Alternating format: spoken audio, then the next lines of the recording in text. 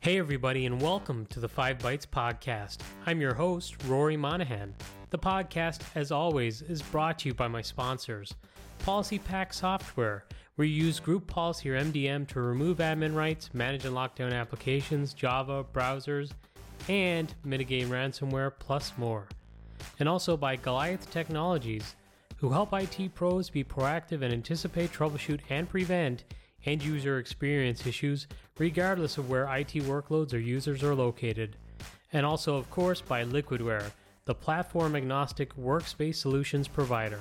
If you enjoy the show each week, you have them to thank. And now for some news.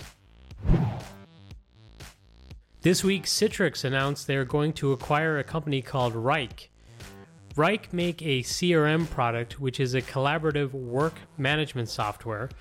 It's a SaaS-based CRM, and products such as this have been becoming even more popular in the last year, with teams becoming more dispersed due to work from home.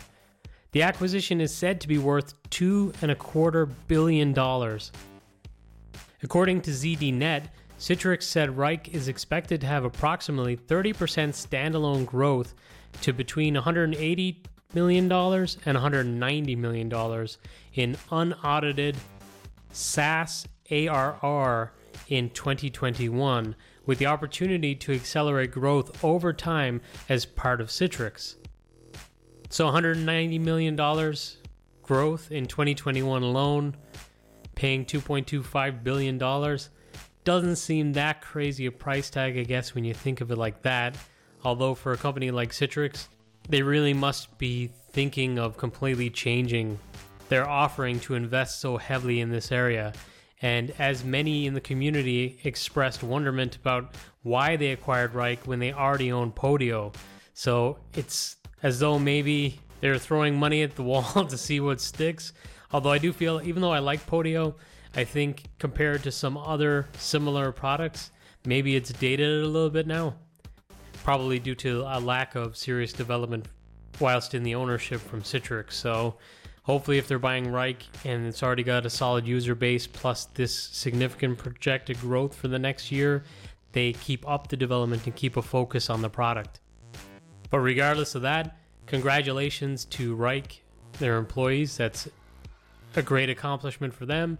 And also good luck to Citrix and Wrike in the future.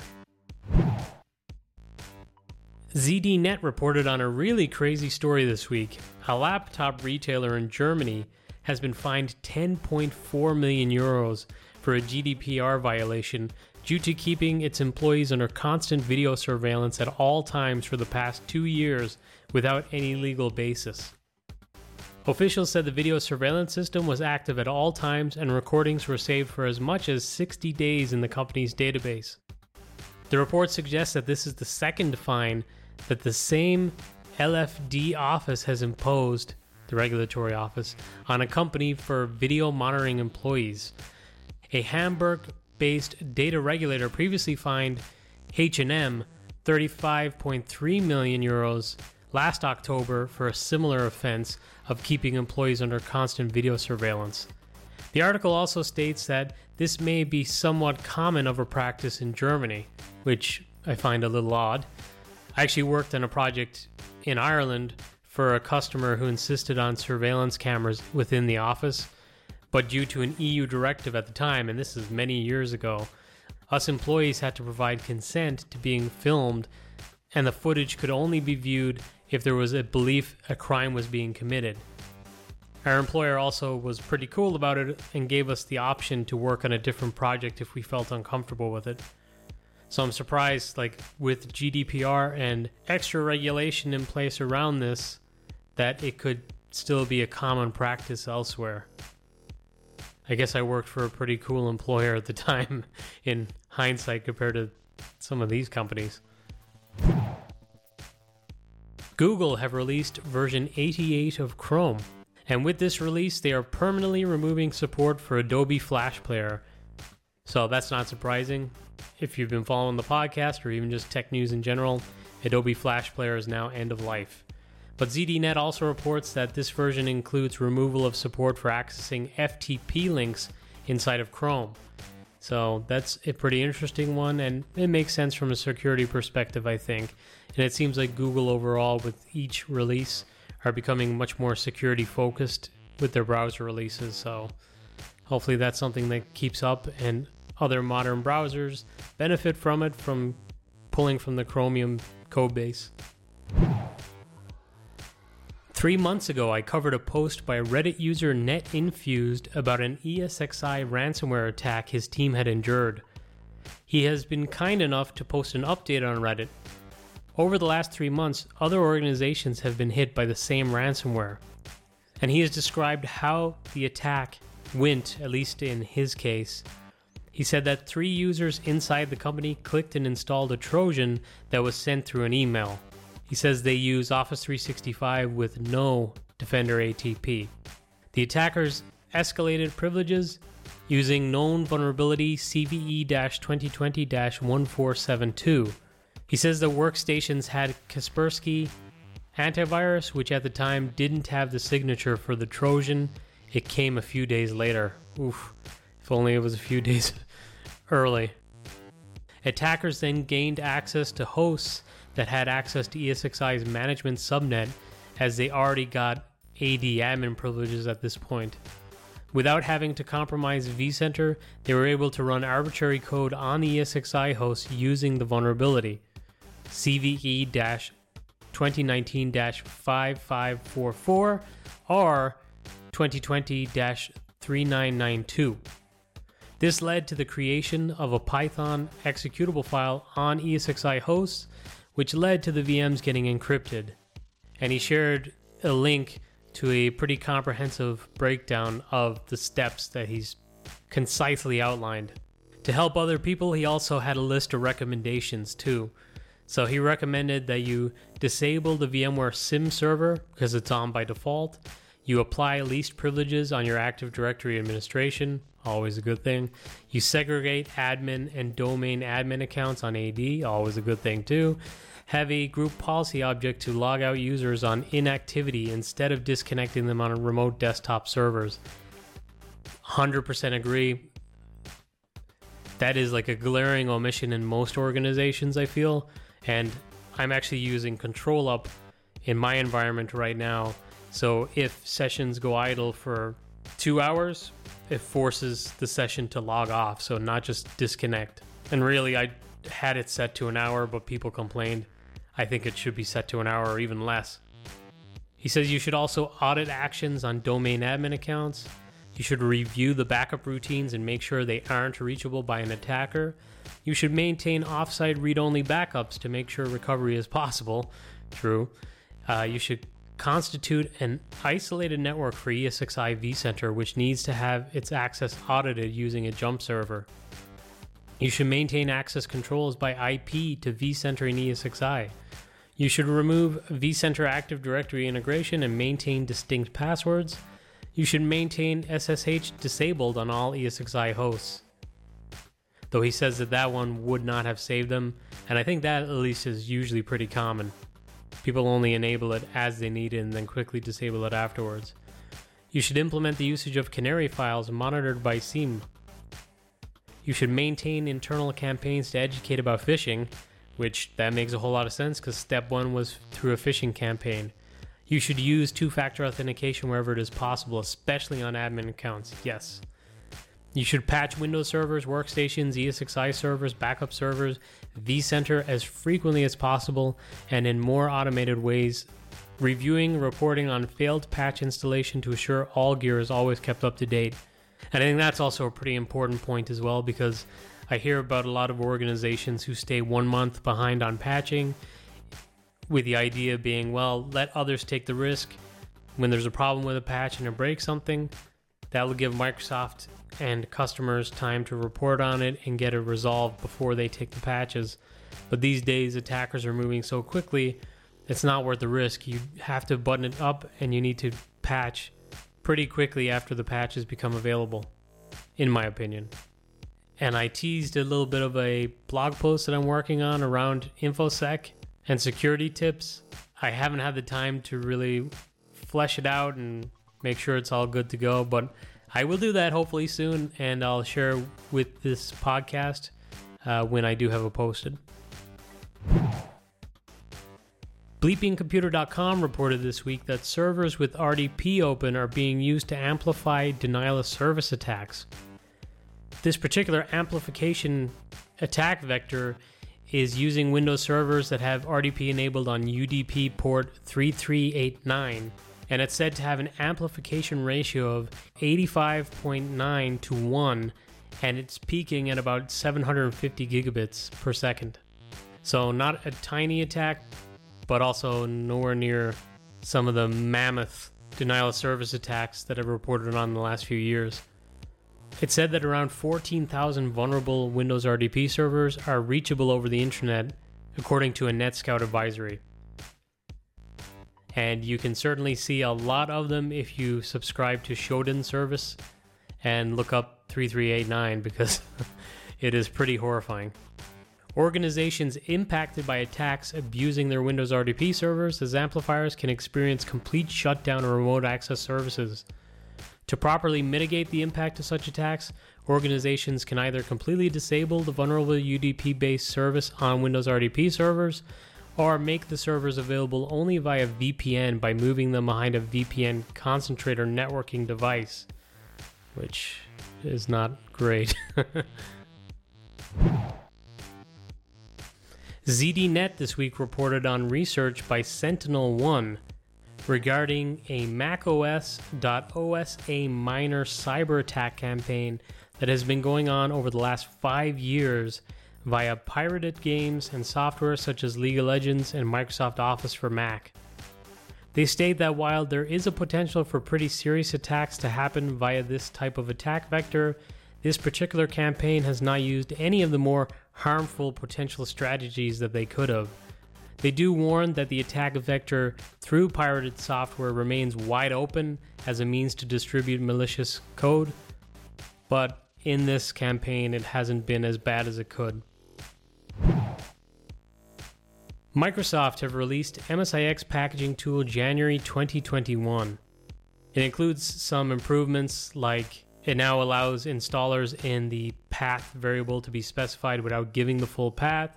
They fixed an issue where clicking in the same line in package files didn't work to highlight an item. They've now removed device guard signing version 1 support, and they've also just had some general bug fixes. Tim Mangan also pointed out that it appears this release includes a fix for file type associations getting set incorrectly, which is something that I've encountered quite a bit with it, so that's a relief to me at least.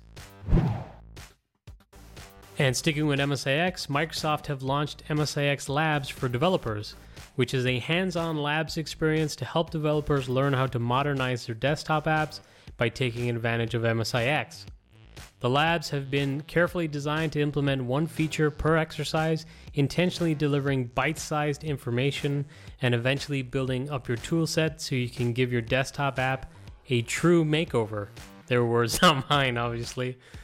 And hey, bite-sized information, that's my thing, Microsoft. Lay off. ControlUp this week released a new stress level calculator tool. This is excellent for figuring out what to set your stress levels to by analyzing what the usage is like in your environment and what the percentile is, so you can adjust the stress levels based on actual metrics gained from within your environment. So no guesswork like you might have to do with some other products, or even like you might have had to do with ControlUp in the past. You also don't have to sift through the data manually to try and figure it out yourself. This tool helps you along the way, so pretty cool. Citrix's VDA Command Line Helper tool, which is a graphical user interface to help Citrix admins configure advanced installation options for Citrix VDAs, now supports version 2012 of Citrix Virtual Apps and Desktops. And now, on this episode, a weekly webinar. Thanks to my buddy Shane Kleinert for sharing this one, but he'll be doing a webinar on bring your creative ideas to life with Automated Nanobot and Citrix Session Recording. The webinar is going to take place on Wednesday, February 3rd from 7 p.m. GMT to 8 p.m. GMT, which I believe is 11 a.m. Pacific and 2 p.m. Eastern for those in the US. The description goes, streamline your recordings while protecting the security of sensitive data in Citrix. Automate Intelligent Session Recording Nanobot is the industry's first drop-in solution that enables automated, intelligent, and programmatic pause and resume session recording for security compliance. The Nanobot configures in minutes and allows enterprises to meet their session recording compliance challenges and needs. So for example, if you've got phone support working in sales and they're inputting sensitive information like maybe social security numbers or credit card information or something like that, and they're using a product or tool for recording their session that does not obfuscate that data, you could use this as a solution. But even so, if you do have software that scrubs some data like social security numbers and what have you, often those products can't handle absolutely everything that you or your customers would consider as sensitive. Whereas with this solution, you can obfuscate whatever you would like through Citrix Session Recording with Automate. Topics covered during the webinar include an introduction to Citrix Session Recording, an introduction to Automate, brief highlight of Automate app loader capabilities that can extend customers' ability to enhance CVAD builds, rollouts, and assist with continuous updates, a brief highlight of services they can offer customers with Automate partnership, continuous monitoring, and robotic process automation, plus live demos of the features, which is obviously going to be the coolest part.